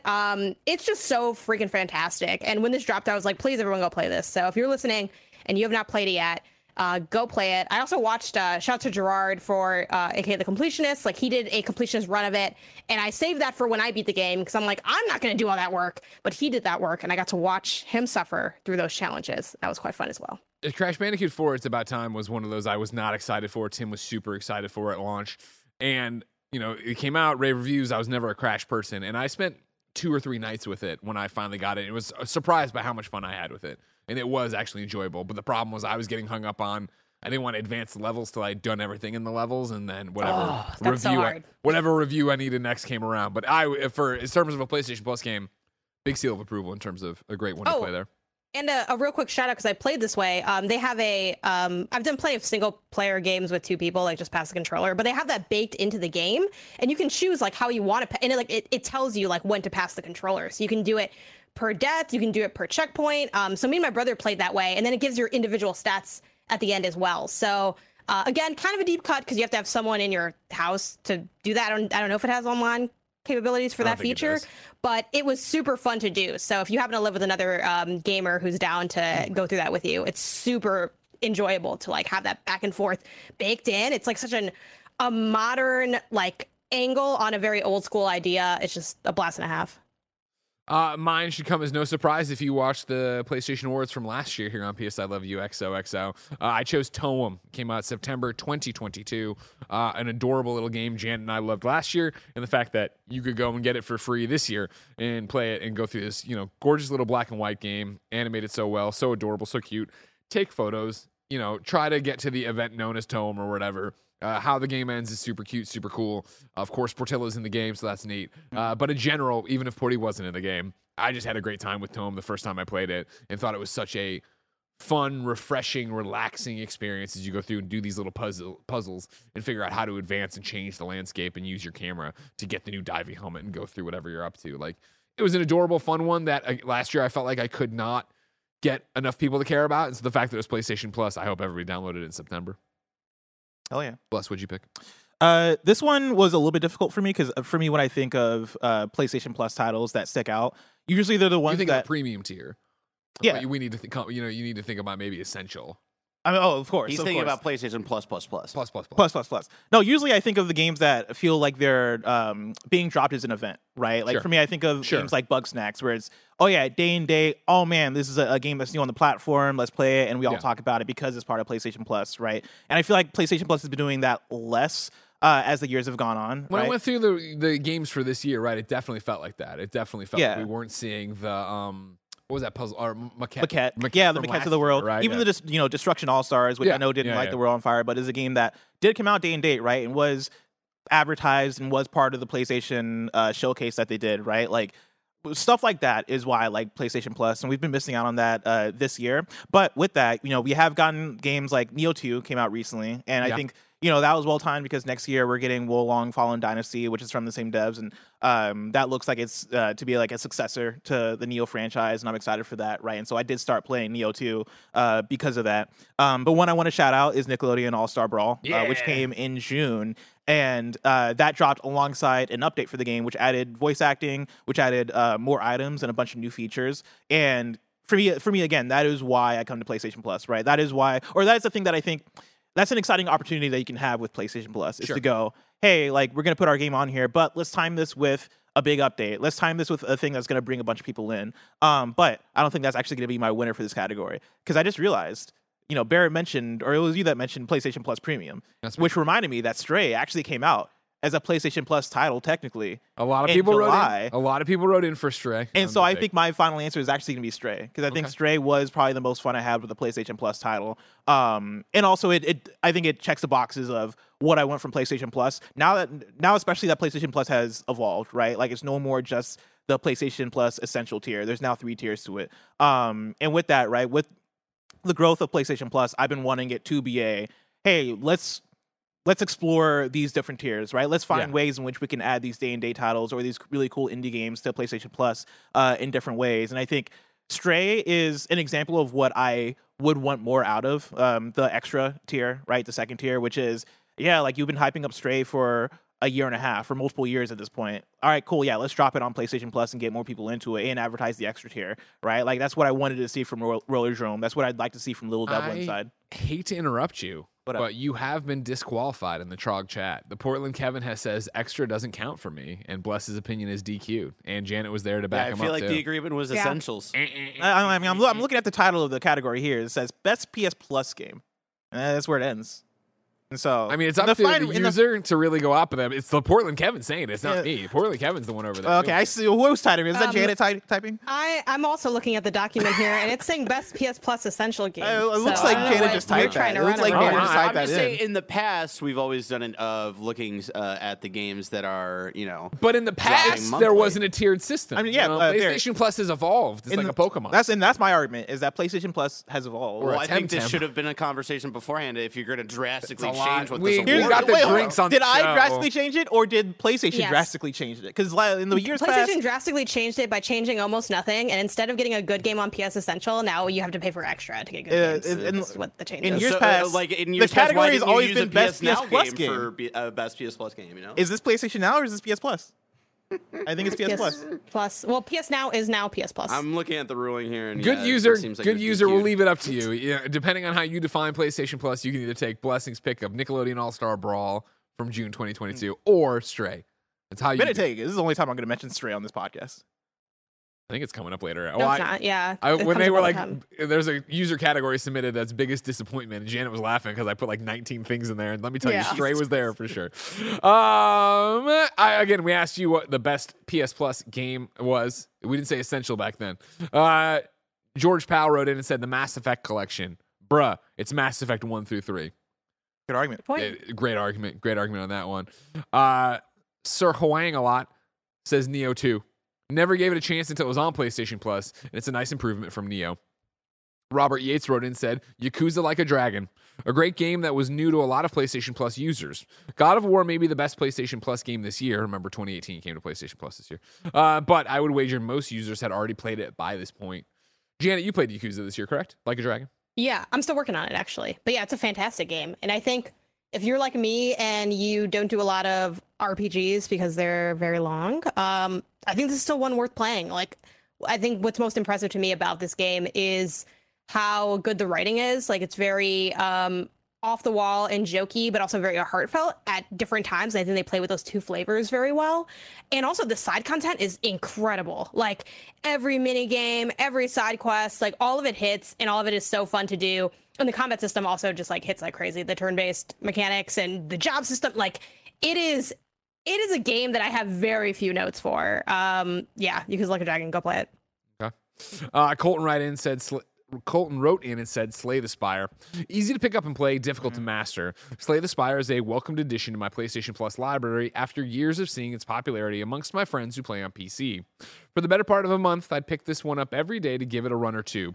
A great game for podcasts as well. This is one of the few PlayStation Plus titles, PlayStation Plus Essential titles that I played this year as well. And Slay the Spire is pretty fun. And so if you redeemed it and haven't given it a shot, you should check it out.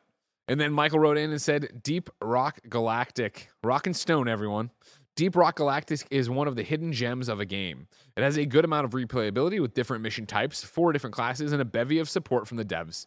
In my opinion, this game was snubbed for Best Ongoing Game nomination at the Game Awards.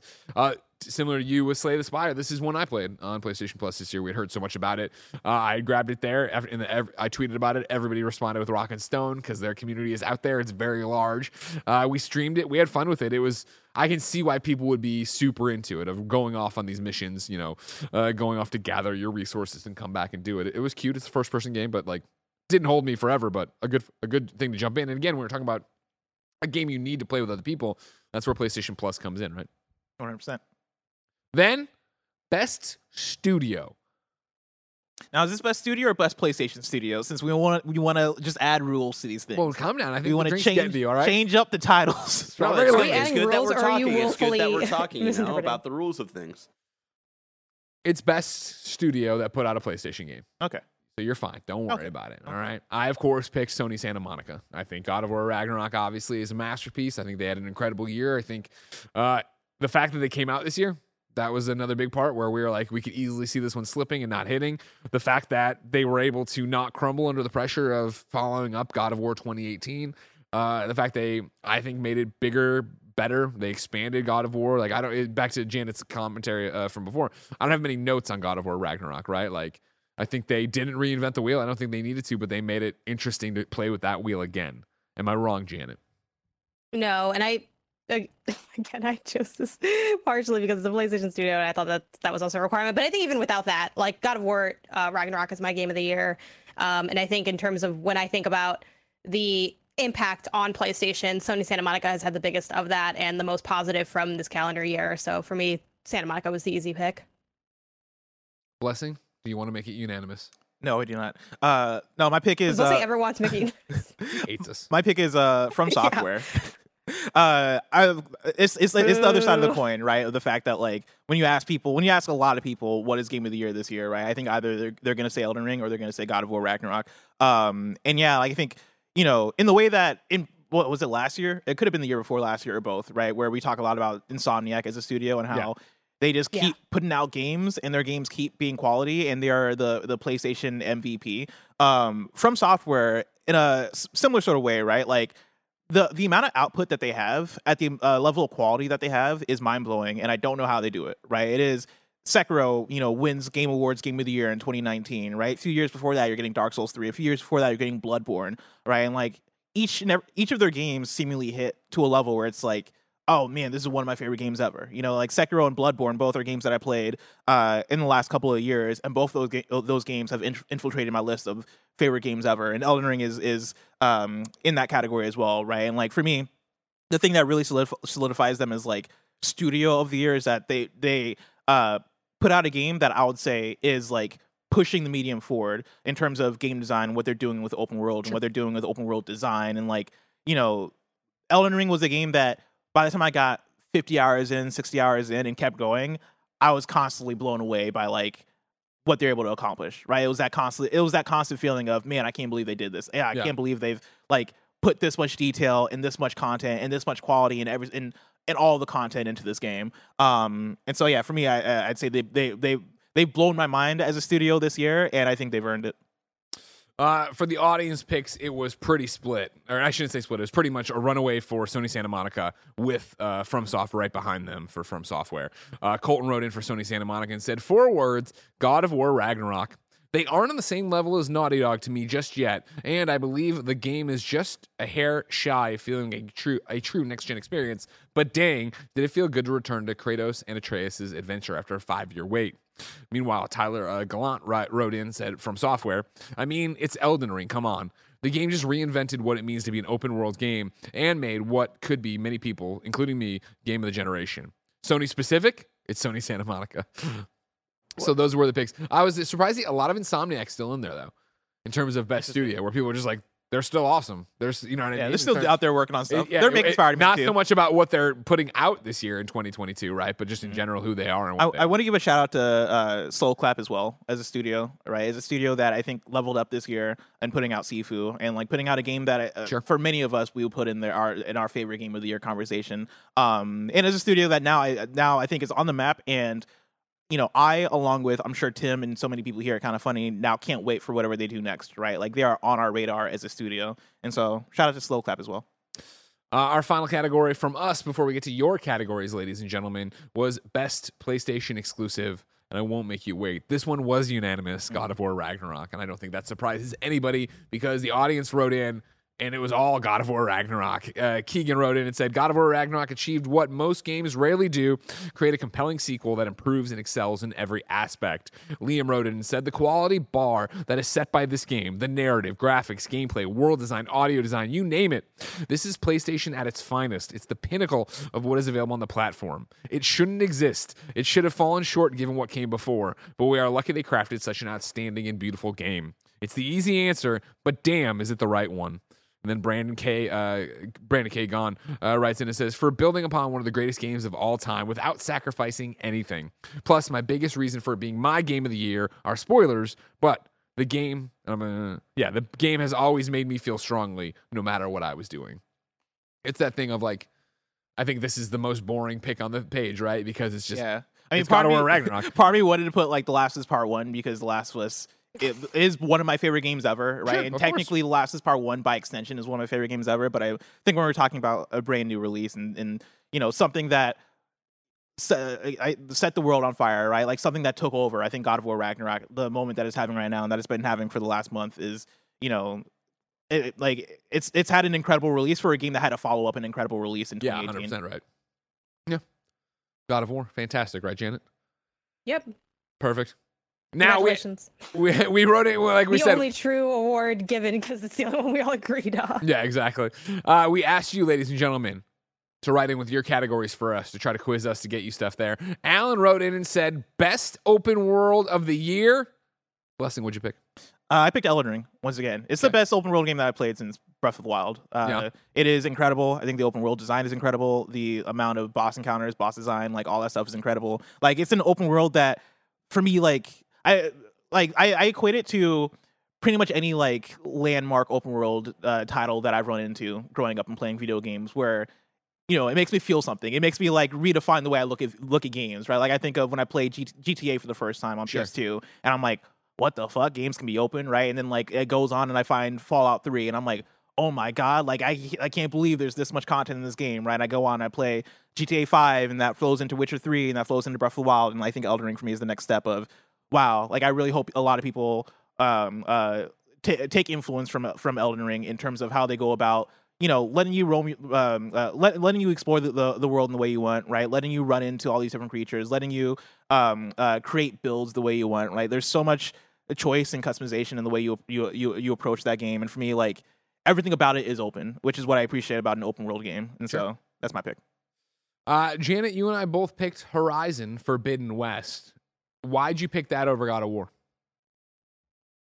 I don't really think of God of War as an How's open it not world an open game. world game? Go anywhere you want. Go do whatever you do. I would almost classify God of War as more of almost as like a Metroidvania more so than an open world game.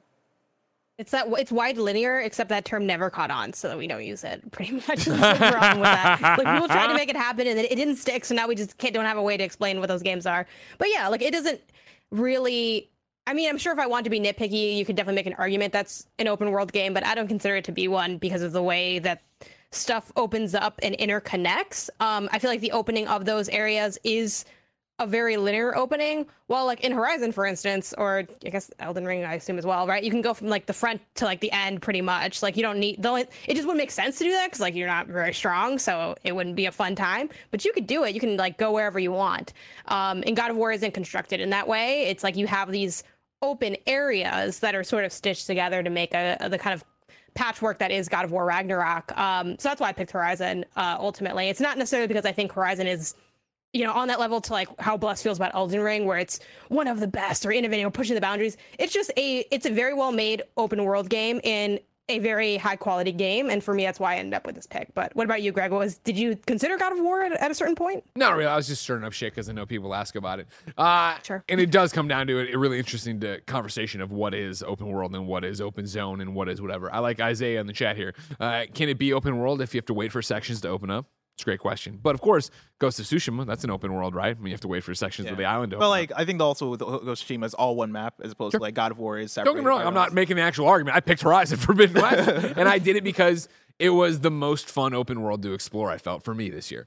Where it was, I love how beautiful that is. I love the side quests and stories that are packed into it. I do love that feeling of coming over a ridge and being like, okay, well, what is the next robotic monster I'm about to fight? What is the next, ancient now landmark I know that I'm about to find, right? Like, as we've talked about before, but to rehash an old story, like, doing the stream on launch day with it where I'd already beaten it and we were screwing around the Golden Gate Bridge and I was like, oh man, Alcatraz would be over there, and I forget who I was, and there won't be anything there, and we swam out there and sure as shit there was something out there that indicated like, oh yeah, this is where that's awesome. That's what I want from an open world. I want to be rewarded for going off the beaten path just on a whim. Like I used to be in GTA. When GTA was at its finest, I guess. 1000%. Also, GTA, another game that sections off areas of the map. Sure. At least the older ones. The bridges, yeah. The bridges I'll have to get restored. But also, I think our definition of open world has evolved as the mediums evolved. Like there are games that would have been called open world when they came out that no one would call open world. Like I feel like Jet 2 had some of that conversation around it as well. Well, it's not really an open world. It's just a city with little areas you can go to. By the time it's like, whoa, is this so you can, travel to all these places. Yeah, and some people in the live chat are talking about like Sonic Frontiers and me not nominating for Sonic Frontiers. Mm-hmm. A game that is unequivocally better than Elden Ring. No, that's Don't say that. Don't do that to yourself, Bless. I wouldn't consider that open world. Also, like I would. I know they throw around the open zone buzzword, and like it is I roll zone. my eyes at it a little bit, but also like it is just open levels. Like Mario Odyssey is an open world. And like Mario, I would put Sonic Frontiers in that category of like has levels, but the levels are open and you explore them. David Pivito wrote in to kindoffunny.com/PSILY, just like you can, and says, the game you most want a sequel to. On this one, I picked Cult of the Lamb. I really, really loved Cult of the Lamb, but it was missing something. And I don't know if I'm smart enough to put my finger on it exactly, but it was a great, solid experience that I really, really enjoyed and I really did love. And I reviewed it on PC, and I've thought multiple times about starting a PlayStation 1.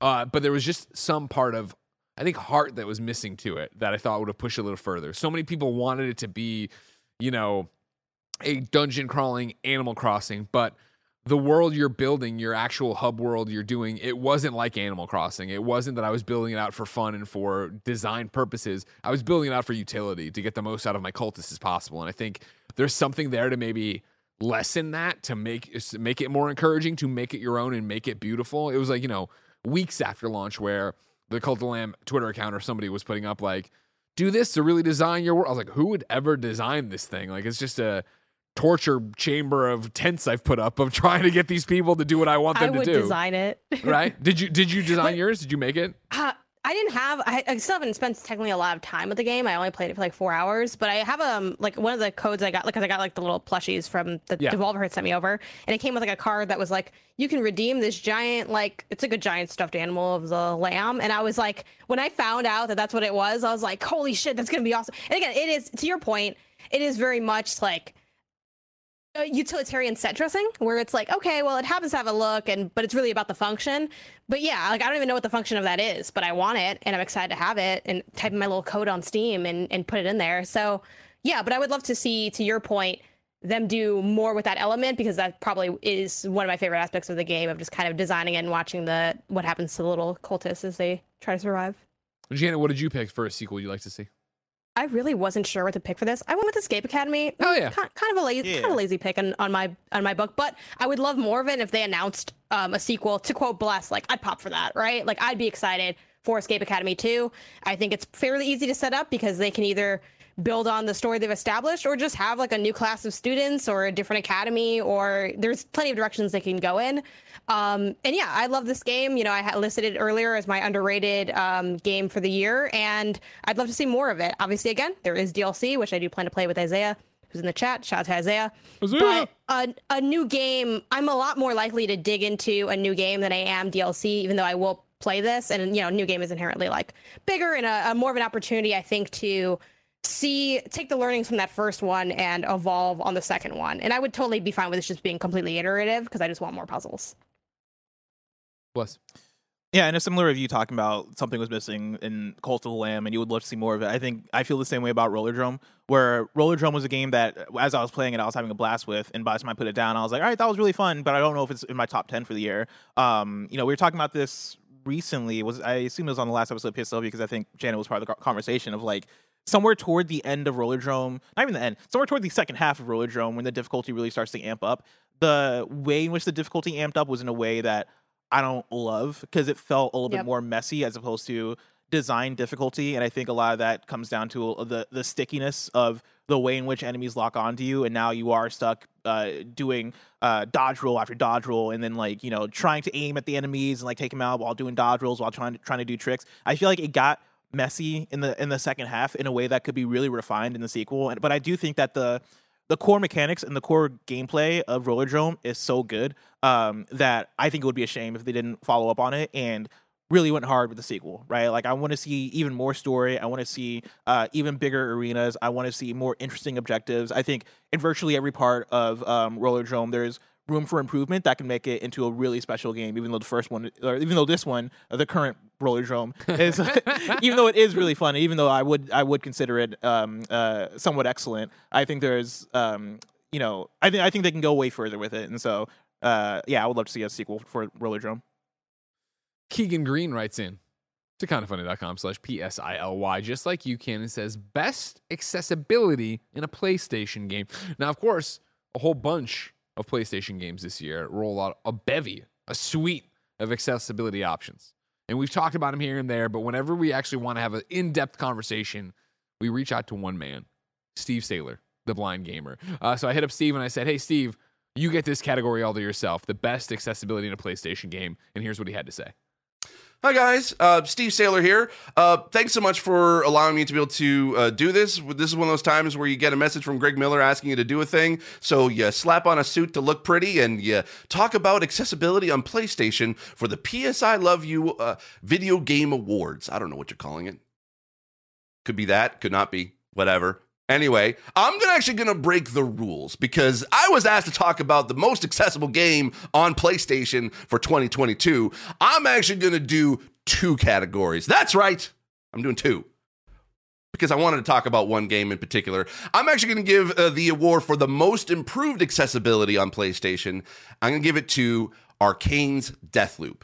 This year, we actually received quite a few updates on games that we've played before that haven't had a lot of accessibility built in when they first launched, and I want to give that award to Deathloop because when it first came out, it was a game that had some accessibility, but not a lot. But this year, they were able to release a massive update that actually made it a lot more accessible for disabled players to be able to play, including myself. I've now been able to complete Deathloop, and I absolutely love it. And I totally understand the reasons why everyone loved it when it first came out. Now I actually been able to get it so that yes, this is now an accessible game that I recommend. Now, as far as the most accessible game for 2022 on PlayStation, this was tough because there are obviously 2 games that basically could be talked about. We've got The Last of Us Part 1 Remake and God of War Ragnarok. Now, Last of Us Part 1 Remake had a lot of accessibility that was put over from Last of Us Part 2, and it basically made it so that anyone who has never been able to play The Last of Us 1 before, due to some lack of accessibility somewhere, now they're able to play it and have a seamless experience from going from Part 1 into The Last of Us Part 2. And then you have God of War Ragnarok, which is an improvement over the 2018 version. When I remember, I actually reviewed the 2018 version of God of War for accessibility, and it wasn't great. There was a lot of improvements that I'd hoped would be able to happen in some update later on, but it never really did happen. Lo and behold, they actually were just basically focusing on Ragnarok and improving a lot of the accessibility. Now, a lot of people will look at God of War Ragnarok and see that they were able to copy a lot of Last of Us 2 accessibility and integrate that into God of War Ragnarok. And that's not the case. They actually were able to take the 2018 engine and really break it down and in some cases build it up from scratch just to be able to add accessibility into God of War, but still keeping it familiar for those who have played the game previously. So with that in mind, it was hard for me to be able to kind of decide between the 2 because they're so good. But in the end, I have to give it to God of War Ragnarok. Reason why that won over The Last of Us Part 1 Remake is I feel that there was some things that they were able to do that surpassed what Naughty Dog did for the Last of Us series. But not to say that there are definitely areas of improvement. They both have areas of improvement. But I think in regards to creating a whole experience, not only just in a storyline setting, but also in a first time for a long time, at least make an almost open world accessible to disabled players. That is actually kind of rare. Only Ubisoft has been able to attempt to be able to make an open world accessible, and even then, they still have yet to be able to reach what God of War Ragnarok was able to do. So, for the most accessible or the best accessible game of 2022 on PlayStation, I'm giving it to God of War Ragnarok. Thanks, y'all, for allowing me to do this. Have fun, and yeah. Looking forward to be able to watch this thing when it goes live. Yay! All right. Okay. Bye. Bye, Steve. Thank you so much, of course, for doing that. That was adorable. It's amazing. Well, again, like Steve, legitimately, I just texted him this morning and I was like, what are you doing right now? He's like, I just finished filming something. What's up? I'm like, I need you to, if you want to, take this as long as you want. And I didn't even tell him to put on the suit coat. He just knew to do it. And I was like, Oh wow, that's a pro right there. That's a this pro. is right next level of content from Steve. It's too bad we got to throw out his picks because he called God of War an open world. No, what did he call it? No, called he said it almost almost open open world. world. I just slapped y'all about that. Which I'm like, some not could open say- world confirmed. Kind of a Metroidvania.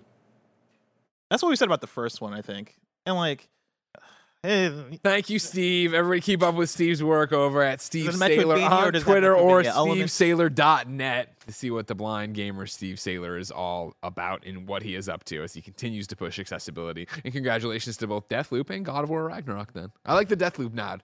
I'm like, hey, you might not have been Same. paying attention. They did all this cool stuff. I'm like, I did not notice that. Thank you very much, Steve. Sir, hog a lot. I've been switching it up as I go, but I feel like I saw that. I feel like some of the Because before you said Sir Wang a lot. well, it's like at one point I think he spelled it differently, or maybe it's I don't think he did. Maybe it's a different sir. Because you said it When and I I'm was reading drinking it. lemon clouds from across the fucking street, all right? Whatever I say is whatever his goddamn name is. Anyways, Sir Hog a lot.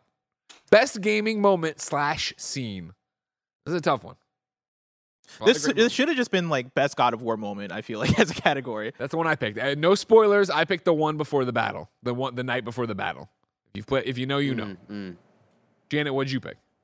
No spoilers. I picked the, which I've nodded to before, the very beautiful scene where it's like so beautiful, almost moved to tears.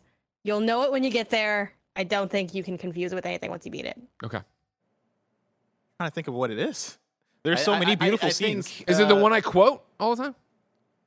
I don't think so, but I'm not hanging out with you. Is all it the the time, one with so- the very bombastic music at the near the very end of that game? Maybe Okay. it's a thing. I mean, if you know, you're Mine there is- and you meet somebody, and then you're like, this is a person.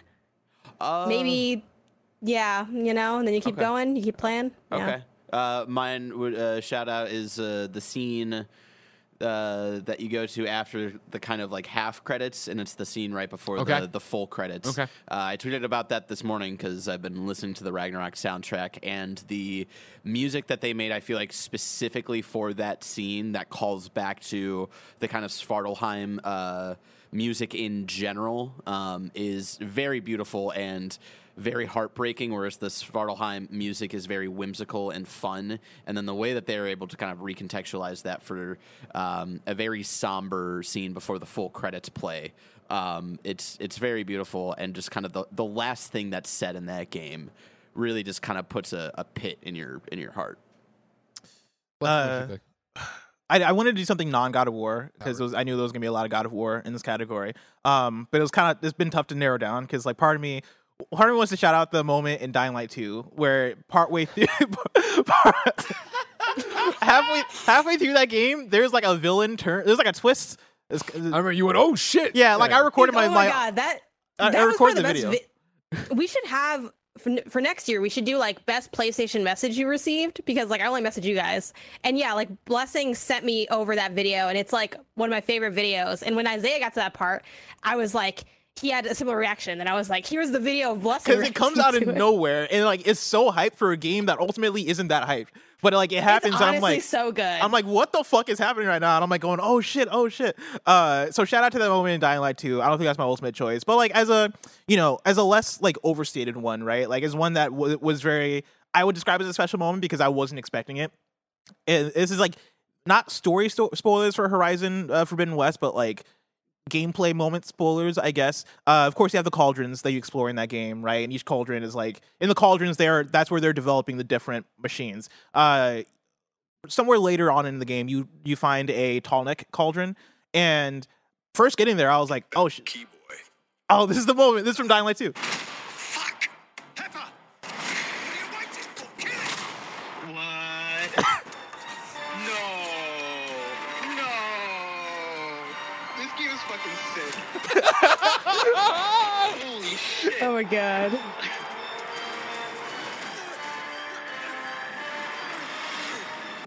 That's it. Yeah, that was. Oh my and, god, someone in games media enjoying a game? That's fucking crazy. and that was me not even realizing my microphone was on. Yeah, and so yeah. I saved the video, went back and watched it, and I was like, hell yeah, my mic's on. All right, I got everything. Even better. God, shout out to Dying Light 2. But where was I? Oh, Tall Neck Cauldron in Horizon, right? Like first getting in there, I was Sure. like, oh shit, all right, this is really cool as hell. But then at the moment you finish that cauldron, and there is this moment of like rising out of the cauldron on the tall neck. Yeah. Oh my god, that was like the moment of the game for me, where I was like, dude, they did the damn thing. This is exactly what I want out of an open world game that like has these different things to explore, has these different areas, has these tall necks to climb. Moments where it is, all right, now let's get unconventional with it. Let's combine a tall neck with a cauldron and have it be the special moment of you figuring out what to do, and boom, like you unlock part of the map. That I thought was super fun.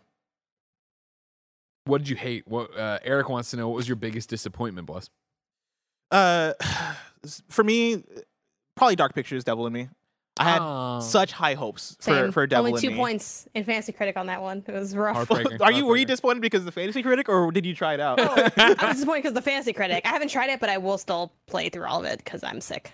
But yeah, like that was Dark Pictures is a franchise I think all of us here are super into, right? You like the supermassive games, and Devil in Me I think so far has been the most disappointing one out of all of the supermassive releases. And that's not even, and the worst part is it's not even a story problem, it's not even a writing problem, it's not about the characters. Like it is just how badly the game runs and performs, especially when you're playing it in co-op, and like the bugs, and it feels rushed. You know, like a lot of the gameplay stuff in Devil in Me just doesn't hit in the way that in previous Dark Pictures games they've at least either been like good or good enough, right? Man of Medan was like fine. I didn't like Man of Medan. Oh, you didn't like it? No. For me, I thought it was like fine, right? And like the Little Hope, the one that came after That it, one was I like liked I thought more. was I was like, fine. all as right, well. cool. And then House of Ashes was like, oh man, okay, this is good. Like I really enjoy this. And then you get Quarry, and it's like, okay, cool, this is Supermassive we like. Devil in Me, I think, is legitimately just not a good game. Damn. Which bums me out because I look forward to every single thing they do. So yeah, that's my pick.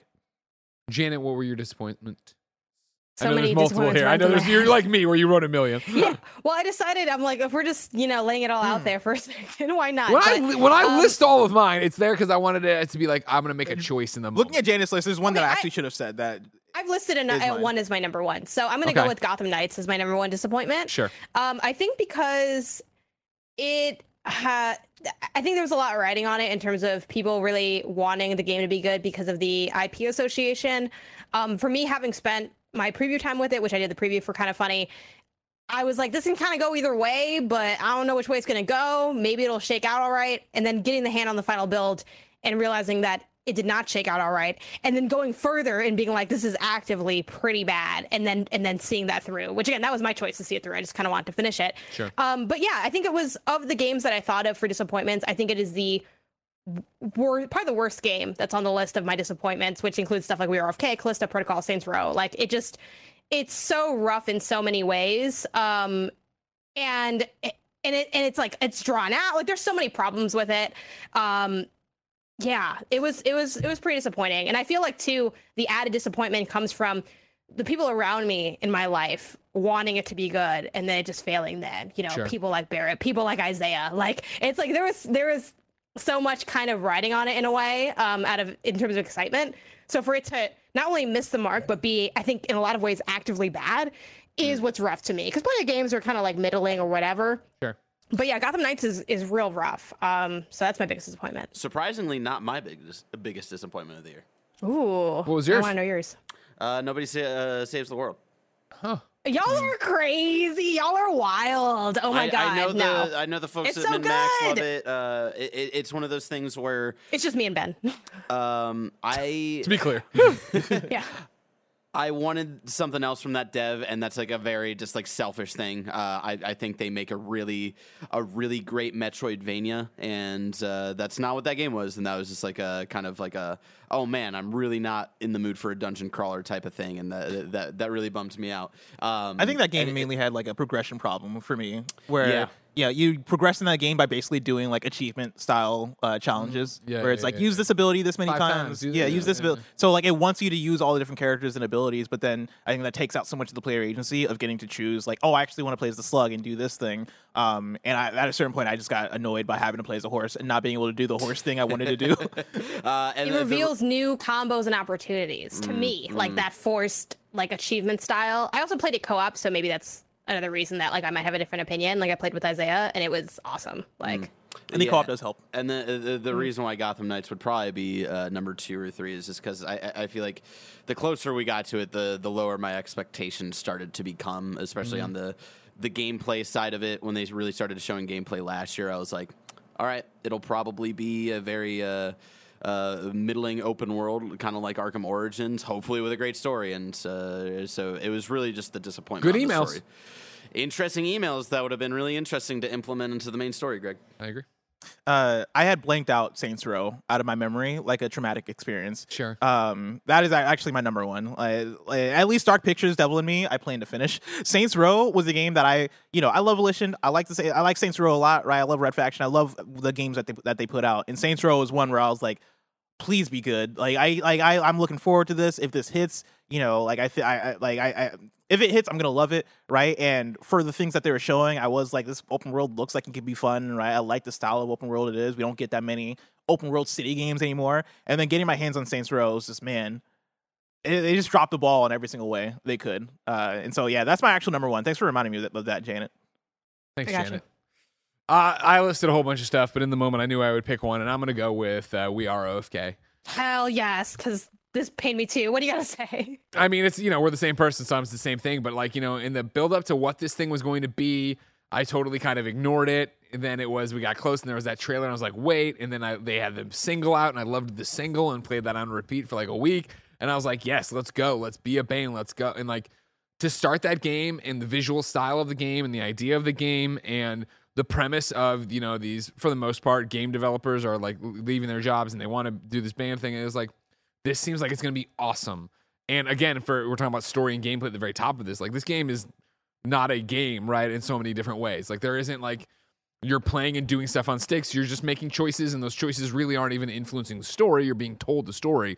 But it had everything except compelling characters that were making logical conclusions. And it was 5 episodes that the first, I would say, episode 1 could have been fine. And then episodes 2, 3, and 4 should have all been episode 2, and then we should have gone to episode 5, or episode 5's 3, and then we get 2 more after there of where we're going. We just got bogged down in these characters that the more I found out about them, the less compelling they were, because they weren't, not everybody, but for the most part, I felt like these are people making illogical decisions and they're all kind of dirtbaggy. And I understand when you're young and single and trying to figure out your life, you're going to make bad choices. We all have, but it was just like, there's a specific thing where I was like, why the fuck would you do this? I don't believe this character that you've established that I actually do enjoy up until this point would make this decision. And it feels like you're only doing this to move it on. So I was like, meh.